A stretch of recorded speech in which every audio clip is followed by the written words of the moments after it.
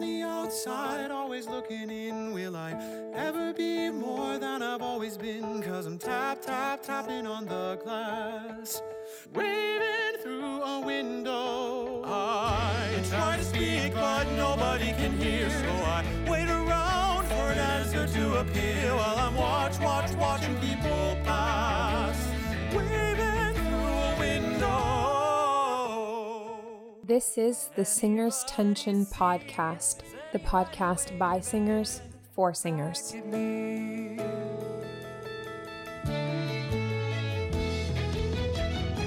start with stars in our eyes. We start believing that we belong. Welcome to the Singers Tension Podcast. I'm Jordan Erickson, and tonight we're going to talk about how to stop waiting for your career to happen and build your own platform. So my guests tonight are Caden, Taylor, and Laren, who make up the Volare Tenors, a Canadian vocal band of 3 classically trained tenors making music we actually want to hear. I love that we're having this discussion on the heels of my conversation with Lindsay Promain, where we talked about expectations when you are a student of how your career will unfold, because now we move to the other side of that timeline and can dig into, okay, how do I do this thing? How do I find my niche, create a brand, build a social media presence, and put myself out there as a professional? So welcome, Caden, Taylor, and Laren. I'm pumped to talk to you about this. Thanks for having us. Yeah, we are excited. We go way back, Jordan and Volare Tenors, in a way. Yes, we do. Back to how long ago was that now? Like 7-8 years at Opera Noel? 2013. 2013? Yeah. 7 years. Oh my gosh, that makes me feel so old. So for anyone that's just being introduced to you guys as a group, can you put in your own words, like, who are you? What are you putting out there? What do you give our ears as a group? Well, all of us are, all of us went to opera school, essentially. So all of us are classically trained tenors, 3 tenors. But we also all have a lot of musical experience that's sort of outside what you do in opera school, whether that's music theater or playing in a rock band or a whole bunch of jazz. And so kind of all those influences and a whole bunch of classical training kind of go into what we're creating as a group. Yeah, there's a term that your viewers may have heard that can describe what we do as a genre. That would be popera. Which it's fun to say out loud because it sounds so crass, and but it is actually a genre that we all came to appreciate on our own. Some artists that fall under this would be Il Divo, Josh Groban, Andrea Bocelli, those kind of classically adjacent artists that provide classical sounds in a more accessible setting and fun pop music. I don't really like to use the word popera all the time. Whoops. Yeah, it's a weird term because it's but there's a lot of attribution with it, yeah, right? But I think I got it. Okay, I'm gonna try it. Send it. I try to be careful in using the term popera. I feel that doesn't really fully encompass the music that we do. It can give people the wrong impression of all the music that we're capable of doing. We've covered stuff from Joni Mitchell to Dear Evan Hansen, some stuff that's a little bit more opera and stuff that's a lot more pop. We do a lot of Christmas music, and we kind of want to transcend genre, and we kind of live between the pop world, but also we want to encompass as much as we can so that when an audience hears our music, there's always something to connect with, something to grasp. Totally. I think we push popera both ways. We actually end up on more extremes of pop and of classical in what we do. And we definitely come from that tradition that's I don't know, what are you 15, 20 years old maybe? Yeah. That kind of Josh Groban, Charlotte Church, if we go way back, right? That kind of stuff of this. But I feel we're looking forward though, not covering the exact same repertoire and doing the exact same songs in the same style, but really looking to do, like Laren was saying, stuff that's contemporary and relevant, right? Dear Evan Hansen, or we always try to include a lot of Canadian content, right? So Joni Mitchell and stuff too. Celine Dion. Oh, We've done Stan Rogers. There's some other Canadian stuff that might be coming to you soon. We love to represent, and Absolutely. Take risks and push it forward. And also just really cool new music. We've been looking at covering Billie Eilish. Yeah. Shout out to our Gen Zs of the world. And we want to be pushing boundaries with what we're doing. Yeah, that's true. So I have so many questions about exactly what you are choosing and what you're putting out there as a brand, as an ensemble. But before I get into those juicy ones, I need to know who's singing which voice parts. Who are we hearing? How do you decide that? Is it like a battle of who sings the high notes? Not always, but that's like the Volare brand. Like part of like the brand is that most popper groups essentially usually have like a high baritone, a like pretty big tenor, and like a light tenor. But we're essentially 3 light tenors. So like all of us have almost identical ranges. So it's honestly, you kind of have to figure it out, like who's singing the high C at any given time, because it could honestly be any of us. The lines we write often cross, and you're not. Yeah, we everybody takes turns singing lead, supporting, and singing like crazy high tenor lines. Mm-hmm. I think if you're going to do a tally at one of our live shows, Laren would have the most high Cs. Laren would have the most high Cs. Laren takes that one. Like it's the most.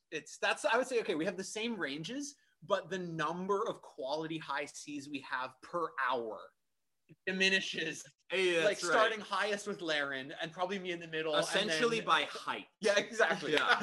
That was something that was very intentional about this group. When we listened to the artists that were in the opera, the popper space, and vocal groups primarily, they often have really static voicings.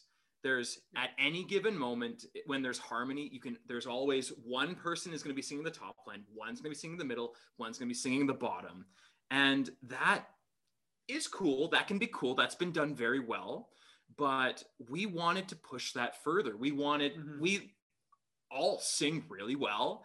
We want to have equal chance singing lead, equal chance singing harmony, equal chance and it offers so much to the listener in terms of different textures and keeps it exciting. You never know who you're going to hear next, who's singing the high note next, who's singing the high note at any given time necessarily. And that's just like another way that we're trying to kind of innovate within the genre. Yeah, we don't love the genre term label, but that's totally a very intentional thing. We like to keep it fresh all the time because it's also different colors, right? Like if you have, depending on who's singing lead and then who's above and below, like it's really different, right? Which one of us is singing the top in what our favorite chord is a FAC. That's the like ultimate chord. 3 tenors, someone's on an F, someone's on an A, someone's on a C. And however you change that with us, that provides a really different color and a really different tone. And I would say there's certain grooves we fall into sometimes, but we try to keep it fresh and keep changing it up depending on the song. It's true. That's our favorite FAC chord. Beautiful intermingling of words there. No, and it's so true. And from a voice perspective, not only does it give the listener's ear a treat of what they're hearing, but it's nice if you are a singer to hear how different 3 different voices of the same fa can sound on the same note. Because you say, oh, we would sing the same repertoire if this was a competition and we were all competing for a role or something, but each of you sounds so completely different. And then as a singer listening, you're like, oh, okay, so I don't have to sound like this kind of voice when I sing that note. And it just subconsciously frees you to own whatever your sound is coming from a healthy place. Yeah, I feel that we wear different hats depending on what our audience is like for a particular event. For example, Caden sung a lot of musical theater, Taylor sung a lot of rock, I've sung a lot of jazz and R&B, and we've all sung all of those genres at particular points. We've all sung Echo Ridente and Die Stillness, right? we've all sung opera. So yeah. I think diversity gives us the kind of flexibility and freedom to figure out, 1, what are we singing with each other? But 2, what are we communicating to the audience depending where we are? No, I like that. Not all like light lyric tenors sound the same. We're all different. That's right. Light lyric tenors are individuals too. Kind of moving into a bit of branding and what you put out, how do you choose the songs that you're going to cover or you're going to take and make your own, not just from we like these songs, but fitting in with your brand and what you want people to know you for? How do you decide on that repertoire? What Volare Tenors is as like a brand, especially in terms of repertoire, is like still very much in motion. I think something we're discovering as we go. And kind of the rule is like go for quantity and we find quality within that. And so we kind of just anything that's really speaking to us or that we think is cool or that's a really wonderful opportunity to collaborate with someone, right? We always pursue things like that. And we just see once it's out there, how do we feel about singing it? How do we feel about performing it? And then how do people respond? Do people get from it what we're hoping they do? And we kind of let that inform us. It's similar to the rapid prototyping model in like Silicon Valley, where it's like you have an idea, make a prototype, get it out there, get a response. Like don't forecast and imagine what people will think. Just make something and see how people react, and then go based off that. So I feel like we're very like data driven, and we take risks. I think we found that we are capable of wearing different hats, and we look at a production or a company that we want to collaborate with or work together with or apply for a job or performance, and we can brand ourselves and kind of mold the brand with whoever it is we might be speaking to, the kind of audience that we might be performing for. So we try to take in consideration what would a host want to hear from us. And I think that we have done our best to kind of hold to this artistic ideal of not worrying too much about meeting the expectations of what people may have from a group of 3 classically trained tenors. Mm-hmm. And we really, I think, at the very beginning of every idea of something that we want to see through is honest artistic inspiration. You know, it's it really begins there, and that's where we bring quantity. And then we have a catalog which we can kind of curate to try and secure opportunities if we feel that's necessary. But yeah, absolutely, we try to follow inspiration and kind of like forge our own path in the scene, as it were.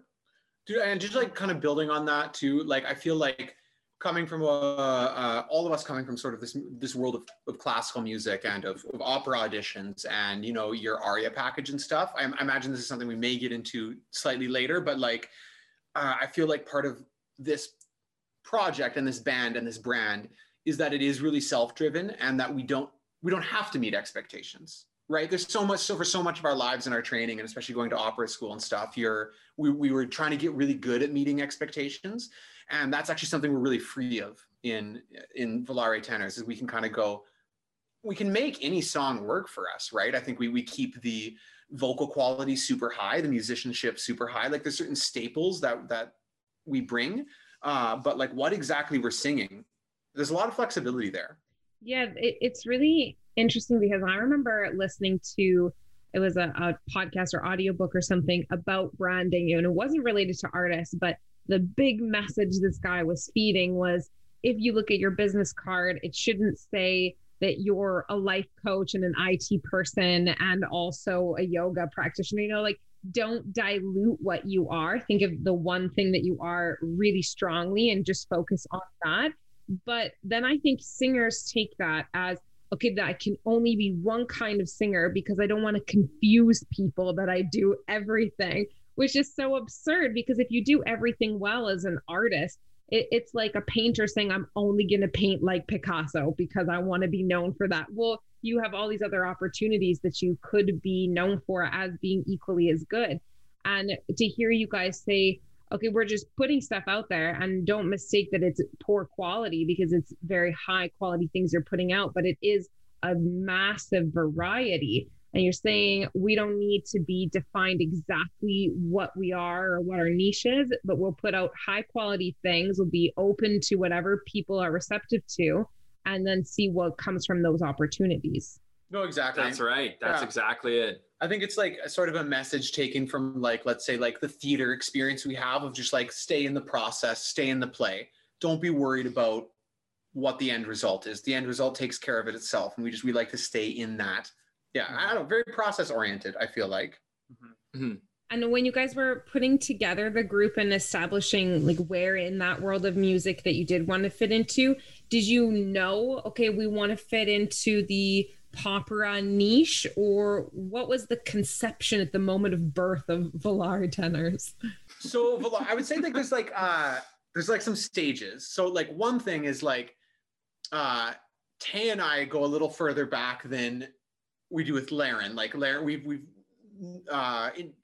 become bandmates and best friends with Laren more recently. But like Tay and I back as early as like, I don't know, grade 8, maybe grade 9, had like arranged some music, like sung some stuff, like whatever, just in like school and in high school and stuff. And it was in quotations, barbershop harmony, maybe. Yeah, we thought barbershop was sweet.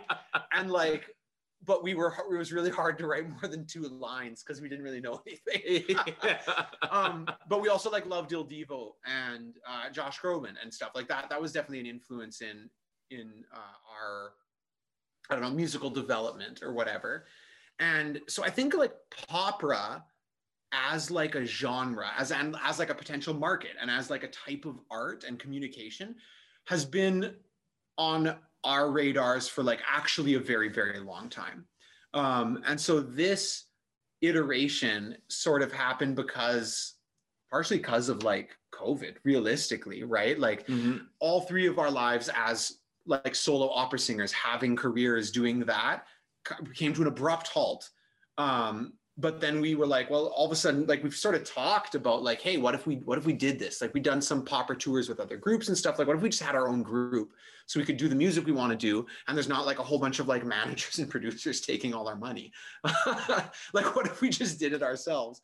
And so that's kind of what birthed this. And so we started working on music. And part of what Tay and I knew at the very beginning was like, we need someone who has a similar mind, is classically trained, but also has that like flexibility to not do classical music, and ideally has a voice even higher than ours. And there's literally like one guy in all of Canada. We racked our brains. Who do we know? And it was this guy. It's only this guy. Yeah. So there you go. We met in Montreal. And funny enough, I was in Montreal at McGill University, meeting some professors there. And I just happened to meet Caden, and I think we connected over being both from Alberta, and we added each other on social media. And I guess it was about a year later, I got a message from Taylor kind of describing Volare Tenors and what they were all about. And I'm not a very business savvy person, and I'm still in my undergrad, just kind of trying to figure out what's the next step for me professionally with my career. And I love music, and I've always really enjoyed playing instruments and trying other styles of music while trying to keep my opera training moving forward. So what the description of Volare Tenors, what Taylor said the band was like, or what the band was going to look like, it just seems like, well, this is kind of perfect for all the stuff that I've just loved throughout my life and all the kind of music that I've been interested in. So I just feel very, very blessed that these guys liked the way I sounded and wanted me on board. I remember Tay, we were on a phone call and we're like, let's call someone. Let's make a call. And Tay was like, do you know Laren? And I was like, I think I do. I'm pretty sure I do. And we're like, let's go. And so you asked, how stalker were we? Actually pretty stalker. So we like found, what was it? A recital you did.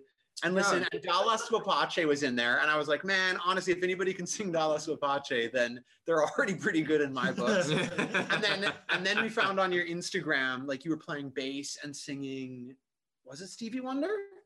I'm not sure. Do you remember, Tay? What was the... I don't remember exactly what it was, but... It sounded amazing. I had seen clips of him playing bass and singing in like cover bands and stuff before. And I was like, all right, vocals are there. Yeah. This is sick.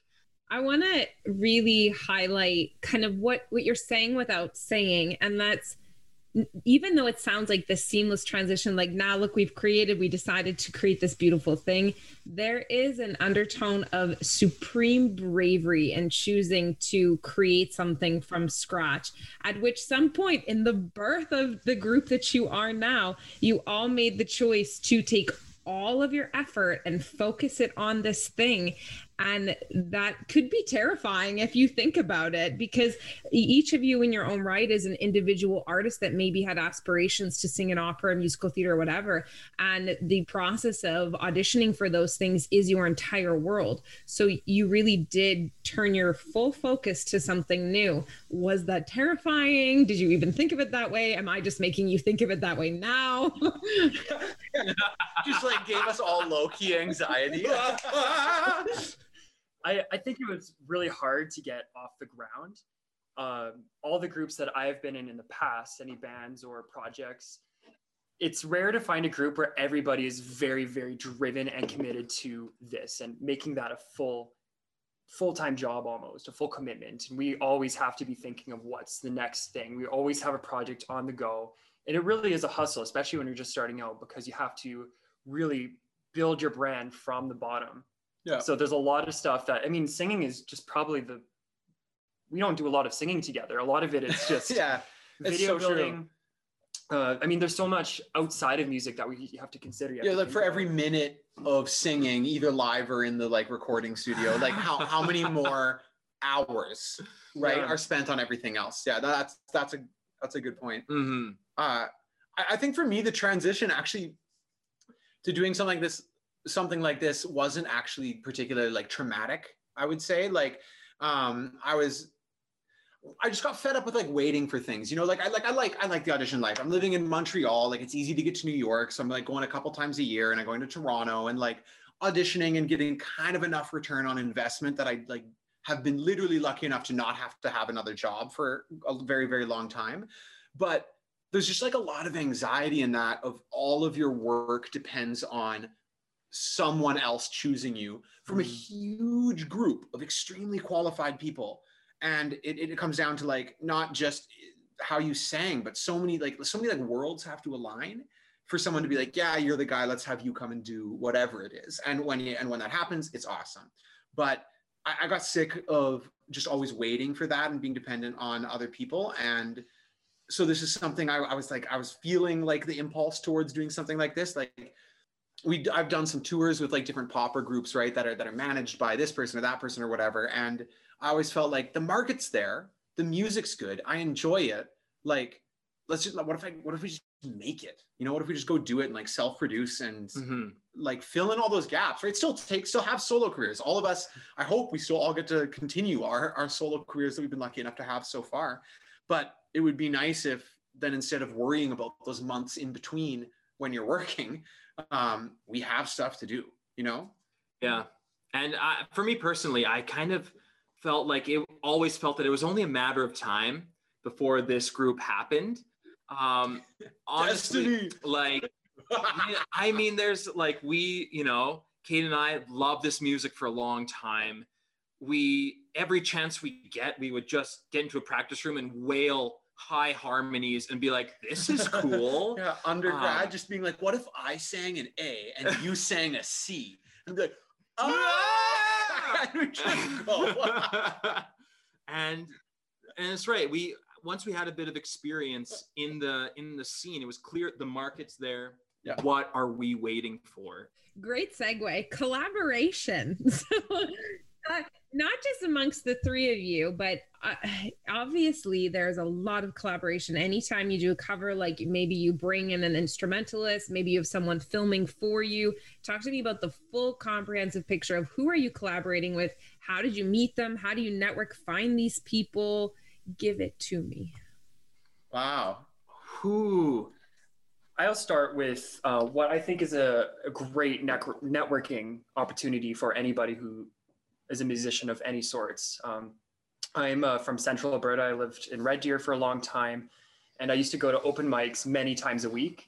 And I met so many amazing, talented musicians. I think Red Deer just had a really good music scene when I happened to be part of it. And I met a lot of people that we actually have collaborated with. We had a guitar player play a track for one of our Christmas songs. The Christmas Chestnuts, right? Chestnuts Roasting, yeah. My friend Jeremy played that on guitar. He's an incredible jazz guitarist. Yeah, it's ridiculous. Yeah, you've got to come to our tour 2021 Christmas so you can hear this arrangement. You can hear the what guitar is insane. What's his last name? Jeremy Duty. I found when I was going to a lot of open mics, I had so many networking opportunities that I actually ended up getting a lot of gigs from just doing that. People get your name out, you exchange social medias or phone numbers, and then people just, I don't know, you just meet people that way. Yeah, I think a lot of the people that we've collaborated with are artists that we've all met in solo careers. Like when our first kind of big collaboration was with Nayeli. She's like an incredible singer, kind of does like classical crossover and music theater and pop, and she's amazing. She's amazing. But like way back in the day, I did a competition in Halifax with her, and she kicked my butt. I don't think I actually got to the finals, but she did amazing. But we had like connected, we're friends on Facebook from then, and then we knew Tana too from Nuova and their siblings, and so it was just kind of like, that was actually an example. Nayeli reached out to us. She's like, hey, I've seen one of your videos, like, want to talk about a collaboration? We're like, yep, what are you doing tomorrow? Like, we move fast, let's talk, like, let's make something happen. But I think the collaborations have been like a mix of some people have contacted us, and then there's people we've reached out to. Like, it's a nice balance of people see what we're doing and are like, hey, that's cool. Like I do music like that. Like, let's do something. And other people were like, hey, we know we need like, or you should say like the guitar on River. Yeah. Just musicians that we've worked with before. It's, you know, when we have a good, clear idea of what we want, oftentimes somebody just comes to mind. Right. So we've collaborated with a couple of people like that. Kevin Castro, who's a really excellent pianist, is actually my brother-in-law, and I actually play in another band with him. We brought him on board. A guitarist named Caleb Steinwant was a guy that I actually went to school with way back when. High school, right? School. And great guitar player. It's I mean, that's part of the great thing about the musical business is that you get to meet so many awesome people. And take it away. And I was just gonna say, and speaking of rampant nepotism, Taylor happens to be married to an incredibly talented videographer and video editor. Yeah. So a lot of our video content, like when we were starting out, we're like, okay, we're gonna film it, and it's like, how do we edit this? And like, Tay and I, like, we're not great at technology, and you know, Laren, great voice, great singer, but like, he wasn't here because he was a computer whiz or something. You know what I'm saying? But whatever. So Becca, super, super talented. And so, yeah, I mean, it's obviously nepotistic, but it works. So whatever. Absolutely. So she's made she's filmed most of our videos, edited most of our videos. And I think, we've learned a lot from working with her about what looks good and how to make sure we look good. Yeah, that's a massive time commitment, as you said, like 5 minutes of singing, 5 hours of post-production sometimes. And so for your wife that's been helping you with it, is this just generosity of her heart? Like, yeah, my free time, I want to film you guys, or were you compensating her some way? Because not everyone is married to someone who can give them these skills, right? So how do they go about compensating if they're on a budget and trying to build something? So there is definitely a very generous helping of volunteer work from Beckham, for which we are so, so grateful. And a very meager compensation. There has been, like a little bit, as much. Like, that's something that that's something that we try and, I mean, we're all in this, man. And even if it's, you know, one musician handing $10 to another musician, right? Like, I think that it's important that we try and take care of each other. Yeah. So we do our very, very best. Yeah. I think we pretty much pay everybody we've collaborated with. Yeah. Work entirely professionally. Yeah. If someone's not getting paid, it's usually us, to be honest. Yeah. Yeah. And are any of you handling the creation of the social media graphics, or is this all Becca? It's pretty collaborative. We've also definitely relied on Becca for like sort of teaching. It's kind of embarrassing. Like, Laren a little younger than us, so he should know, but like Tay and I should still probably know how like Instagram works and stuff. But this has really been kind of like a learning curve as we've just sort of caught up on I don't know. We had somebody at one of our gigs reach out and really want to do our website. It was somebody that we know. Yeah. Yes. You should visit VolareTenors.com. It's like brand new today. It's just a landing page. It's like a preview. The social media stuff is like, we all take turns. We actually just have like a social media schedule because it's really hard. Like social media, when you start to learn a bit about the algorithm. Okay, we'll rewind for a second, but I was really lucky to take part of the Digital Emerging Artist Program at Manitoba Opera this summer. It was amazing. It couldn't have come at a better time because it was all about like hiring young artists. So they hired a quartet. We created some stuff, but really they were bringing in these like social media professionals and stuff, and videographers and directors who direct for film to be like, we're in COVID, it's not going anywhere. Like, let's talk about singing, acting for camera, and how do you operate online? And we've spent a ton of time, and I was able to somewhat communicate back to us. And we have these pictures of sort of what do these algorithms on YouTube and Facebook and Instagram do? And the truth is they really favor quantity. Like they want constant engagement, constant production. And that's actually really exhausting. So we have 3 of us, there's 1 day off a week essentially, but we take like 2 days each so that we can try to do our best to like always have a story, like be creating content, commenting on things, liking things, like engaging with. We're also lucky that we actually have some like really wicked fans, especially on like Instagram, like people from all over the place. We got a bunch of people from like the UK and like Central and South America who like are into our stuff and like talking to us, and like it's awesome. So it's really fun to engage, but it's also a lot. So we try to divide that up to all be really active. It's a group effort. Mm-hmm. I think the most helpful thing that helps our social media presence is when one of our fans or somebody that we know tells their friends or tells their family about Volare Tenors. I think word of mouth is the best. The best vehicle to drive just exposure out there. Yeah, no, it's so true. And like in like Instagram world and stuff, right? They'll talk about like quality of followers, right? Like what quality do you have? Like what kind of percentage of engagement do you have? And I think so far we're lucky to have like, honestly, I think really high quality. We went from 0 followers to whatever we're at now. We're just short of 3K. So if you're listening to this, come follow us so we can be at 3,000. But lots and lots of engagement from people, which has been cool. And I think that's part of, another big staple, like I learned when I was working with Manitoba then, was that you got to keep even though it's quantity, you got to keep your quality high, because at the end of the day, having great content is still the most important thing. So we definitely are, we can be perfectionists. We'll push back a deadline to make sure something's perfect before we put it up.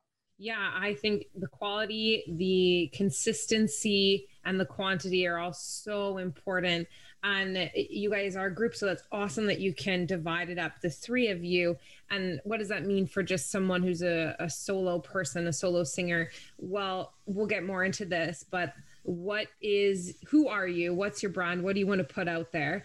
And now you get to be a bit artistic and think, how do I want to do that? Do I want to do that with cool photo shoots? Do I want to do it with like more personal talking about my journey, whatever? But decide what you want your image online to be, and then stick with that. And don't just be like, oh yeah, I thought about it in bed last night and this is what it's going to be. But have a schedule of when you want to make these posts and make it realistic. Like when I started the podcast, there was a really good article that said, don't put so much on you that you can't keep up with the consistency and the quality. So if that means every week you have 1 post, but it's every single week, then that's what you do. If it's 5 times a week and you can do that, then that's what you do. But you have to spend time thinking about these things. You can't just be like, oh, now I have an Instagram.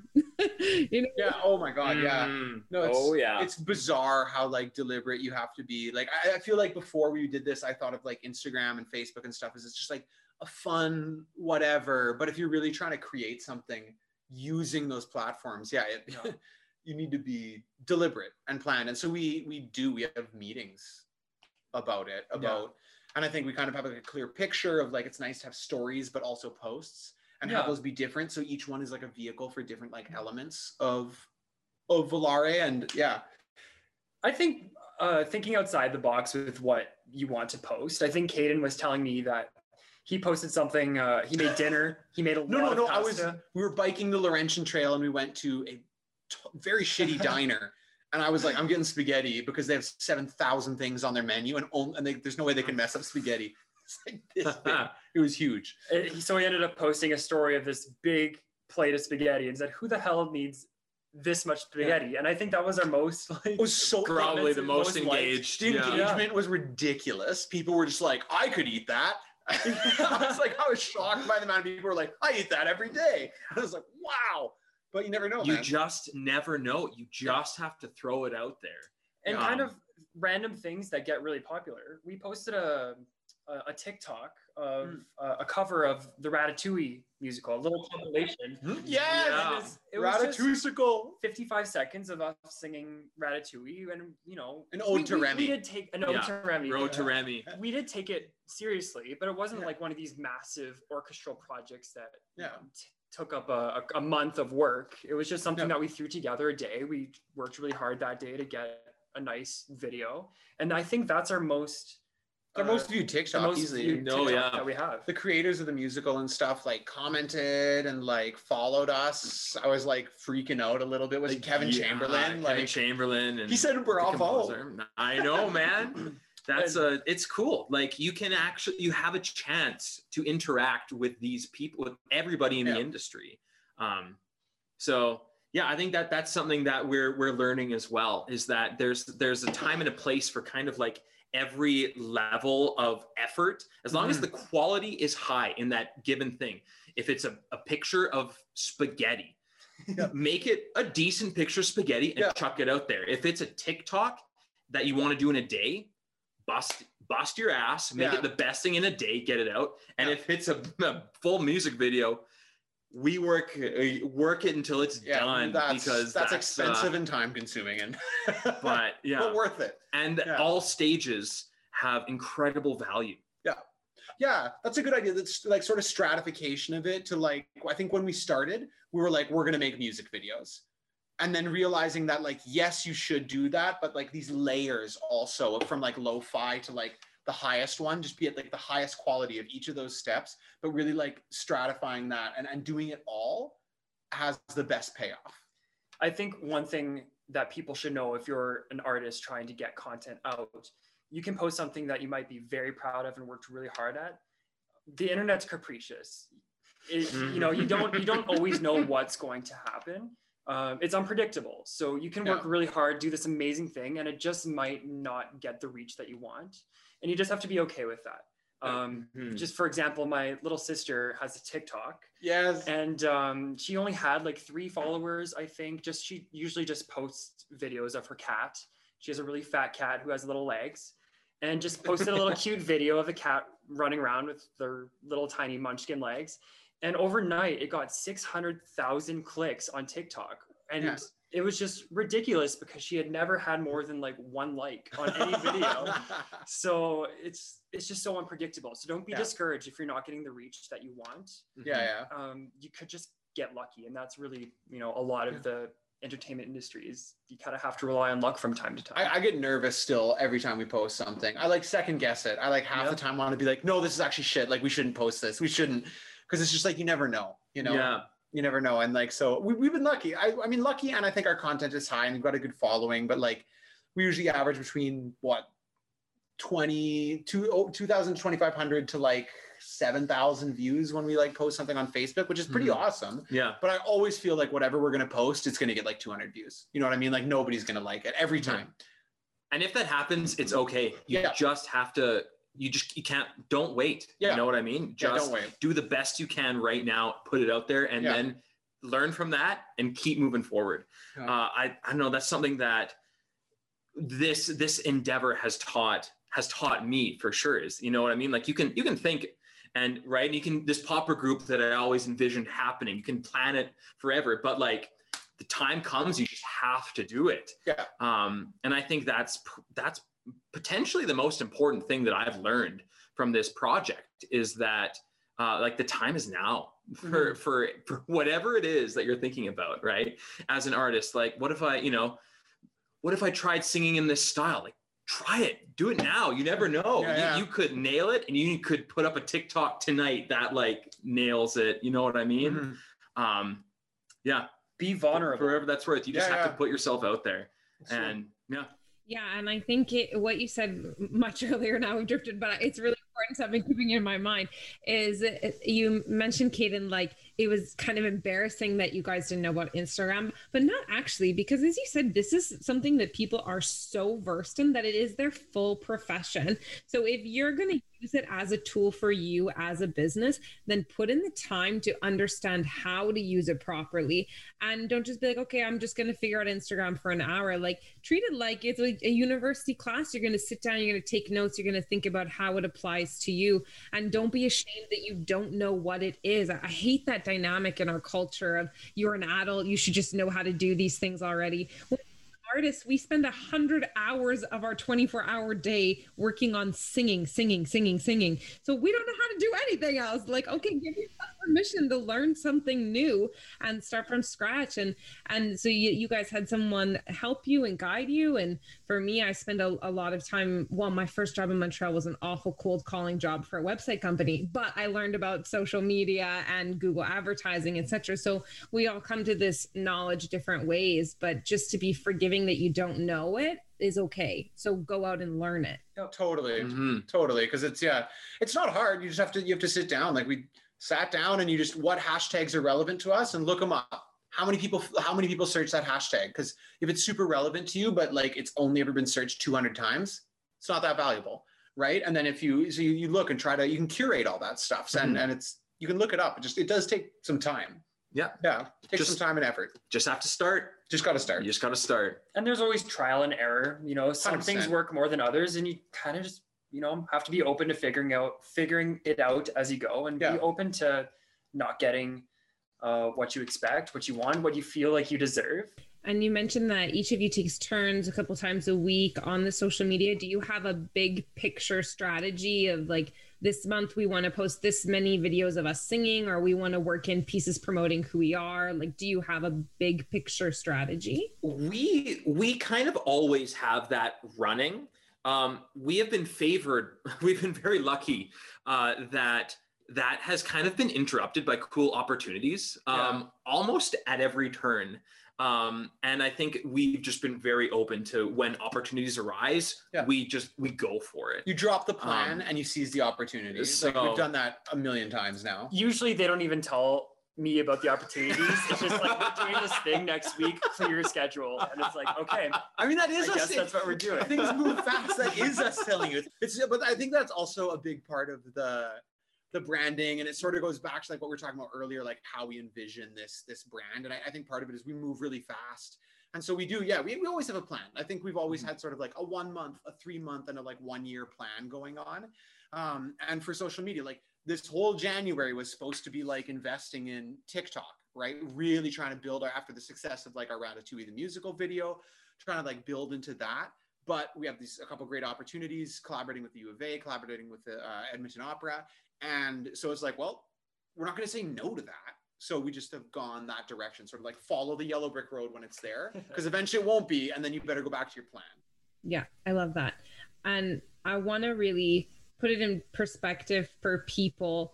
What kind of time commitment is this? Like, I know we said 5 minutes of singing, 5 hours of editing, but we're not kidding. Like, there's so much behind the scenes for one little post, and I want you guys to say it. Okay. In terms of like probably man hours of the group, so there have been entire projects that we posted that have probably taken a grand total of like amongst everybody involved, like 8 man hours. That has happened. More. No, that's like the low end. That's the absolute. low end. So that has happened. That's probably that's the floor. Yeah. There are single posts we've made that I am not even certain we could begin to calculate the hundreds of man hours that have gone into it. I'm a bit ashamed to say, but like even sometimes just writing the post, like we've done all the work, just writing the 5, well, there's got to be less than that, 4 sentence description of whatever it is. We're trying to post waving through a window and you got to say something about it. I've sat in front of a computer for hours sometimes. Yes, right. You know, you're like, is this the little guitar emoji? Is that too much? No, we got it. That's too much. That's ridiculous, right? Get rid of that. Oh man. Even like the first step of a song or something, the first step is usually you pick your song and then you sit down and arrange it. One of us will take on the duty of arranging the first draft of a song. Yeah. And the most recent one that I did took somewhere between 12 and 14 hours. And that's just the first, that's like not even cracking the surface. We haven't even sung the song yet. Yeah. We're just arranging notes and trying to figure out who sings what, who sings where. And a song can go through, if you looked at my files and saw like my folder of arrangements, you'd see like between 5 to 8 drafts, I would say, mostly bordering now, especially now. I think as we're getting like better and more specific in our edits, like 8 drafts. Mm-hmm. So you spend all that time making one, and then it's like iteration after iteration till we finally get the thing that's like, everybody's going to sound great in this. It absolutely accomplishes what it needs to do. It's going to be no stress live in the context of 90 minutes of singing, right? Like there's all these things we consider, because we also, I think, have part of our brand. We don't want to post anything online that we can't just do live. You know, like it's if we're putting music online, we can do it in a concert, and we can do it in the middle of 90 minutes of music. Yeah. Exactly. Yeah. Well, and I mean, that's we've all, from when we made the group, our goal is to perform live, is to bring it into live scenarios. And there is space for groups to kind of exist online. So that is one route. Yeah. But that is something that is very intentional, very deliberate, that we take it very seriously, that we only present things that people can expect to hear live at a Volare Tenors concert when those happen. Yeah, exactly. Though all of our social media stuff is essentially to build following, to create content and advertisement, right? And branding, so that we can perform live when restrictions allow us to. That is always been the end goal, is tour. Yeah. I think a lot of people who work like quote unquote normal jobs usually come home from work and they chill, they watch some Netflix. When you're in the entertainment industry, you kind of have to be prepared to not always have free time. And probably most of the time you can't just take time off. It doesn't really work like that. Mm-hmm. You get home from your day job or school or whatever your current your current project is, and then you have to work on a different project, and you have to practice. You have to be always doing something. There's weeks at a time where we find that we just don't have free time, and that's just kind of the reality of the world that we live in. You want the concise answer of like what's the time dedication? I would say Volare is essentially full-time hours. The answer is all of it. It's all of it. It's all the time. The answer is yes. Yeah, exactly. Especially you start getting into grant applications, applying for touring companies, and all of a sudden it's like, cool, I'm going to spend actually like 4 hours writing today, like typing messages and bios and stuff, and then we have to rehearse, and then we have to write, and it can be overwhelming, but day at a time. And often projects take longer than we anticipated, and I think it's important not to get flustered by the fact that it's taking you longer than you thought it would, and just like rushing to put it out there. Like, okay, the only person putting pressure on you to post that is probably just you. I mean, there's going to be exceptions to that rule. Oh yeah. Oh man. No, I've been caught by that where I'm like so stressed out, and my wife Cassidy's like, what are you gonna die? Like if it doesn't get posted tonight, like if you posted it tomorrow afternoon, what happens? Does it get half the views? It's like, no, it's probably identical. And she's like, cool, throwing it out there. What if you wait 6 to 12 hours? Sometimes you just need somebody to say, yo, you're in your head. Just chill, have perspective right now. Yeah. And then somewhere in all of that, it's the yes answer. You're always working. Find balance. What's easier, to find balance or to just pay for a therapist every week? Because the therapist is more money, but way less time. So the last question I have for you guys that I like to ask everyone is, what is the best singing advice, whether it's career-wise or technique, that you've ever received? And I want to hear from each of you. I should have known this was coming. I've listened to your podcast. I could have prepared for this. Well, I'll preface the reason I ask it is because I believe that not every teacher will be able to give you the tool you need to build your voice, but they give you a tool, and then it's your job to discover your own body and play with that tool. And so if someone were to ask me this question, the best advice I would say was not advice, but teaching me how to work out my voice using exercises and not giving me metaphors. That's what it would be for me. But other people, it's much more psychological of just like, be confident. Maybe I'll start just kind of off of your comment. I know a lot of people who say, oh, I don't sing. I can't sing. I don't know how to sing. And then maybe we're at a party or something, or the radio has a song that they like, and then they sing along and it sounds just fine. And I thought, I thought you said you couldn't sing. I think a lot of people are really scared of failing. And singing is very vulnerable. So I think the more you do it, the more you get to know your voice, the more you know what you're capable of. And I think the advice that I would give to any younger singers or somebody who hasn't even tried singing is just try it.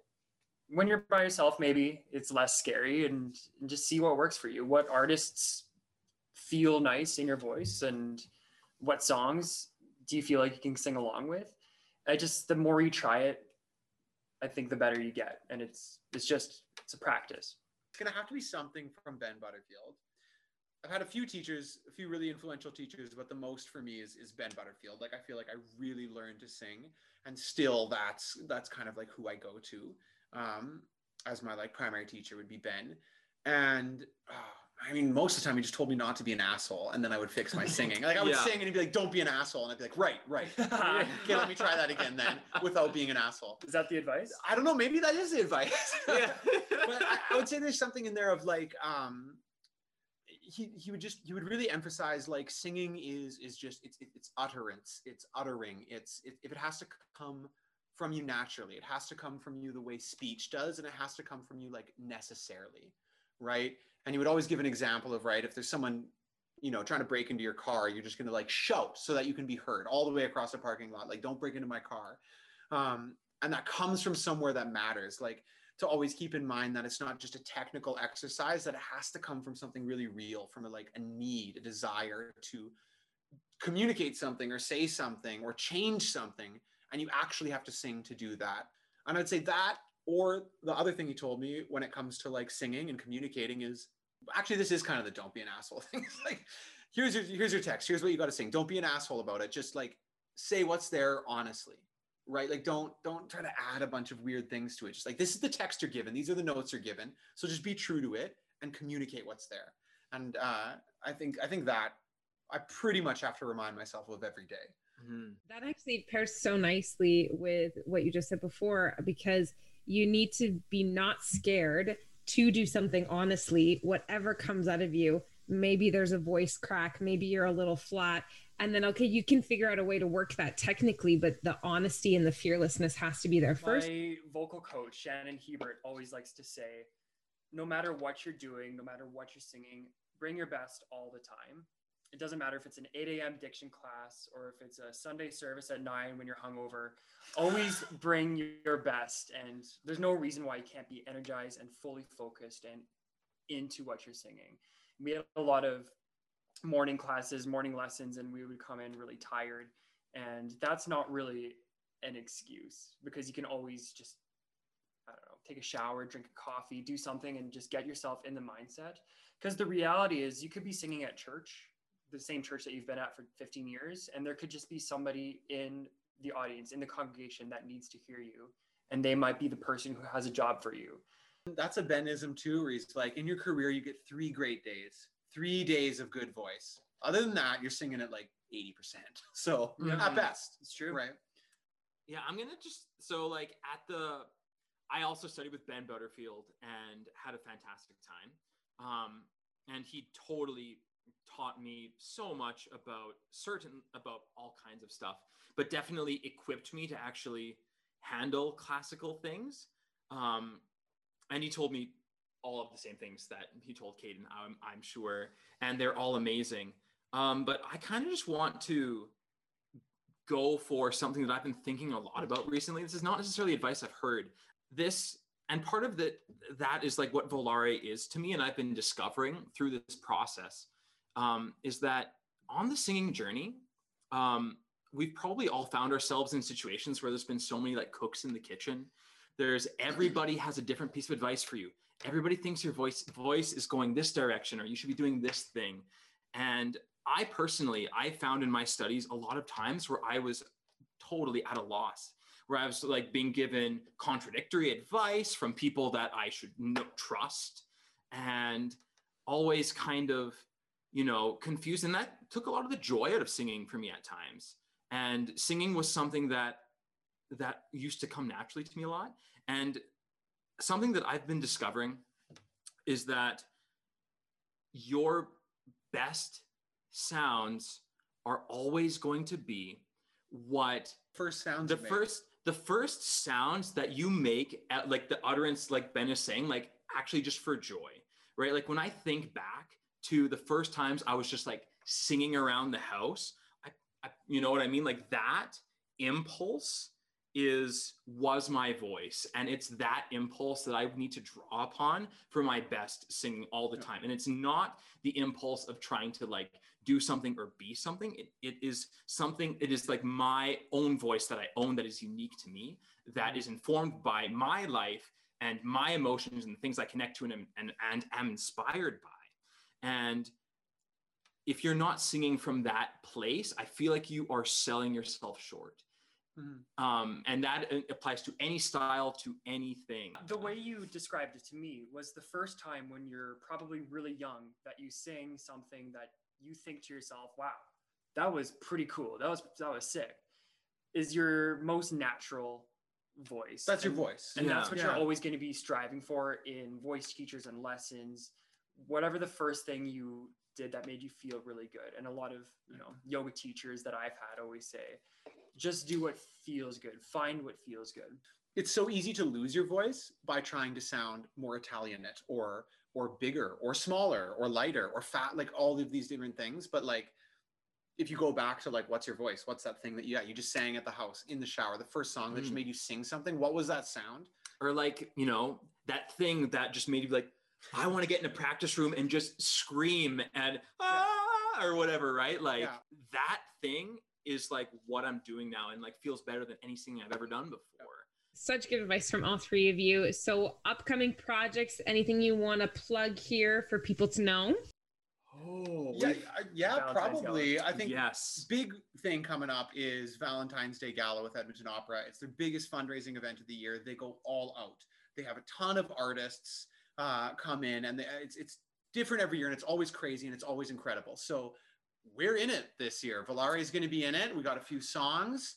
We won't give it all away, but it's going to be incredible. So check that out. That'll be on Global TV. It will be broadcast on Global TV. So you're going to have to probably follow us to figure out when exactly it's live. Oh, that's true. Because we don't know yet when exactly. We know it's probably around Valentine's Day. The other thing we're working on is a collaboration with the University of Alberta Opera Workshop. We're doing a very popular Josh Groban song with the choir, with the chorus. So that will be on the University of Alberta Facebook page, the Instagram. You can go and give those a follow. And it will also be on the Volare Facebook page and Volare Instagram. Thanks so much, you guys, for joining me on the podcast. It was such a pleasure. Oh, thanks for having us. Yes. Yeah, this was amazing. So great to talk with you again. Je rêve son visage, je décline son corps, et puis je l'image habitant mon décor. J'aurais tant à lui dire, si j'avais su parler, comme lui faire lire au fond de mes pensées. Mais quand me font ces autres à qui tu réussis, quand me disent mes fautes, mes chimères aussi, moi j'offrirai mon âme, mon cœur et tout mon temps, mais j'ai beau tout donner, tout n'est pas suffisant.